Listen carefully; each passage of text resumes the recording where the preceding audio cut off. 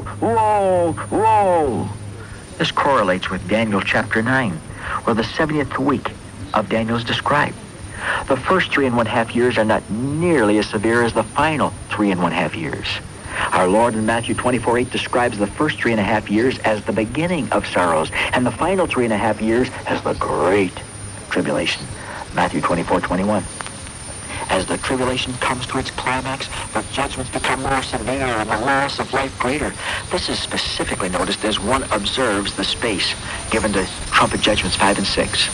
1 to 2 verses cover the scope of trumpet judgments 1 through 4. But the 5th trumpet judgment covers 12 verses and the 6th 9. Let's examine then this lengthy portion covering trumpet judgment number 5. Verse 1. And the 5th angel sounded, and I saw a star fall from heaven unto the earth, and to him was given the key of the bottomless pit. The star John saw, a male personage, is without doubt the devil of verse 11. The Greek tense in verse 1 is not fall, present tense, but fallen, past tense. Isaiah describes this fall in chapter 14, verses 12 to 14. How art thou fallen from heaven, O Lucifer, son of the morning? How art thou cut down to the ground, which didst weaken the nations? For thou hast said in thine heart, I will ascend into heaven. I will exalt my throne above the stars of God. I will sit also upon the mount of the congregation in the sides of the north. I will ascend above the heights of the clouds. I will be like the Most High God. Satan's fall came through pride. He wanted to be co-equal with God himself. Jesus beheld his fall and said to his 70 disciples, I beheld Satan as lightning fall from heaven. Luke 10:18. This fallen one is presented with a key to the bottomless pit and uses it. Verse 2. He opened the bottomless pit, and there rose a smoke out of the pit as the smoke of a great furnace. And the sun and the air were darkened by reason of the smoke of the pit.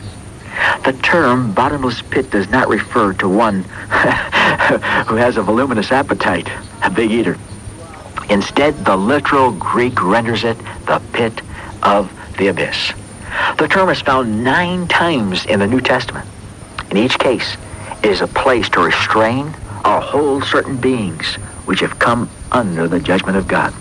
For instance, when Christ went into the country of the Gadarenes and met a certain man who had a legion of demons, and the demons within the man besought the Lord that he would not command them to go into the abyss or deep. Luke 8:31. Their dread and terror of the pit of the abyss was so great that they would rather become incarnated in swine. Oh, it must be a terrible place. How frightful then must be the hour when the prison house of fallen angels is finally opened. The smoke alone ascending out of the pit darkens the sun and the air. Talk about pollution. You environmentalist, better get saved or you'll be around for the greatest soot inundation of history. You'll have a real job picketing the portals of hell, but it'll be too late then. Verse 3, there came out of the smoke locusts upon the earth, and unto them was given power as the scorpions of the earth have power. These are not literal locusts. Their power is too great. They're most likely fallen angels who have been restrained and imprisoned in the bottomless pit since their fall in Genesis 6. These wicked beings chained in darkness all these centuries, 2 Peter 2:4, can hardly wait to begin their acts of evil. They are told what they can and cannot do, however, verse 4. And it was commanded them that they should not hurt the grass of the earth, neither any green thing, neither any tree, but only those men which have not the seal of God in their foreheads. In chapter 7, we saw the multitude sealed.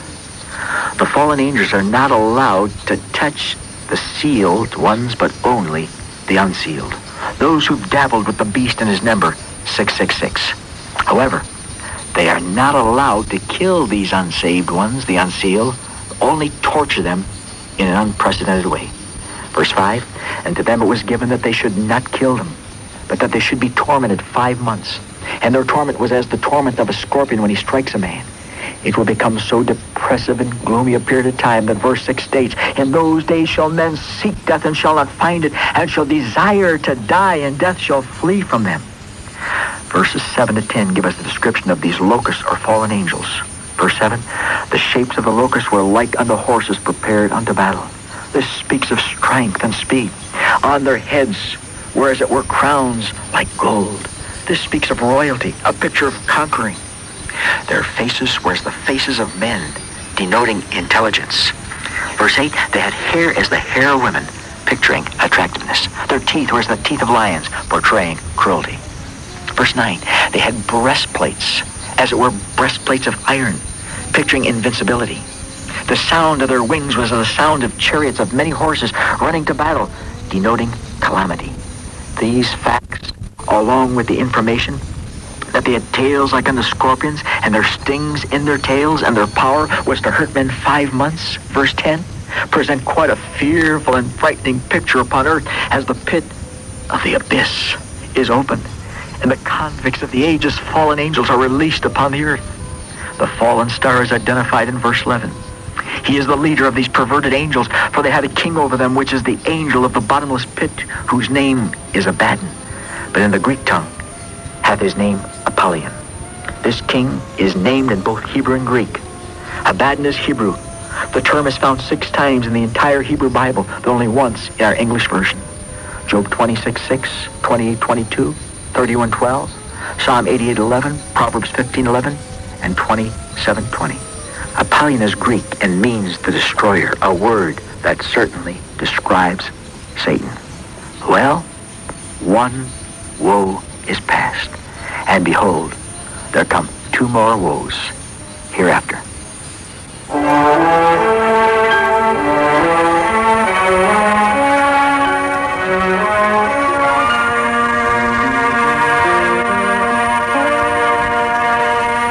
Prophecy makes us alert to the fact that we have to prepare to meet God. And how do we prepare? By receiving the gospel.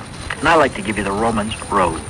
Romans 3:23 is, all have sinned and come short of the glory of God. A man cannot be saved until he's lost. All have sinned. That includes you. Oh, would to God you'd see it. You know what your sin is. I don't have to tell you. God is talking to you right now. However, when one continues in sin, Romans 6:23 says that the wages of sin is death. That's not just physically, but that's spiritually. The second death, which is the lake of fire, Revelation 20, verse 15. So all of sin is point 1. Point 2 is that the wages of sin is death, eternal separation from God. But here's the good news. This is the gospel, that Christ died for our sins, was buried, and he rose again the 3rd day according to the scriptures. Why? Romans 8:32, God spared not his own son. As Jesus was on Calvary's cross, suspended between heaven and earth, every sin that you and I have ever committed was on him. God spared not his own son, because God so loved you. Now, you have a part in all of this. And Romans 10:13 says, whosoever shall call upon the name of the Lord shall be saved. Saved from what? Saved from his sin. Saved from the judgment of his sin, the second death. So all you have to do is call. And oh, he'll hear. Call unto me and I'll answer, God says. And all you have to do when you call is say, Lord, I'm a sinner. You died for me. You shed your blood for the remission of my sin. I can be washed clean. And I'll do it now. Would you pray these words with me? Lord, I'm a sinner. I thank you, Jesus died for my sin, shedding his precious blood for me. I now receive you, Lord Jesus. I call on your name. I trust in your blood.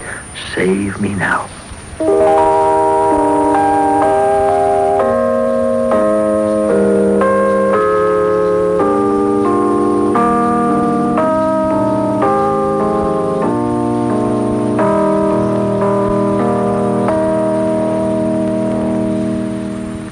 You've been listening to Dr. Jack Van Impe, regular speaker on this international radio broadcast. If you've been blessed by today's program, please write and let us know. Write to Jack Van Impe Ministries, and that's spelled capital V-A-N, capital I-M-P-E. Jack Van Impe Ministries, Box J, Royal Oak, Michigan, 48068, United States of America. This program is sponsored by Jack Van Impe Ministries. Now this is Steve Van Oort, speaking for Dr. Van Impe and his entire staff, reminding you that God is so wonderful.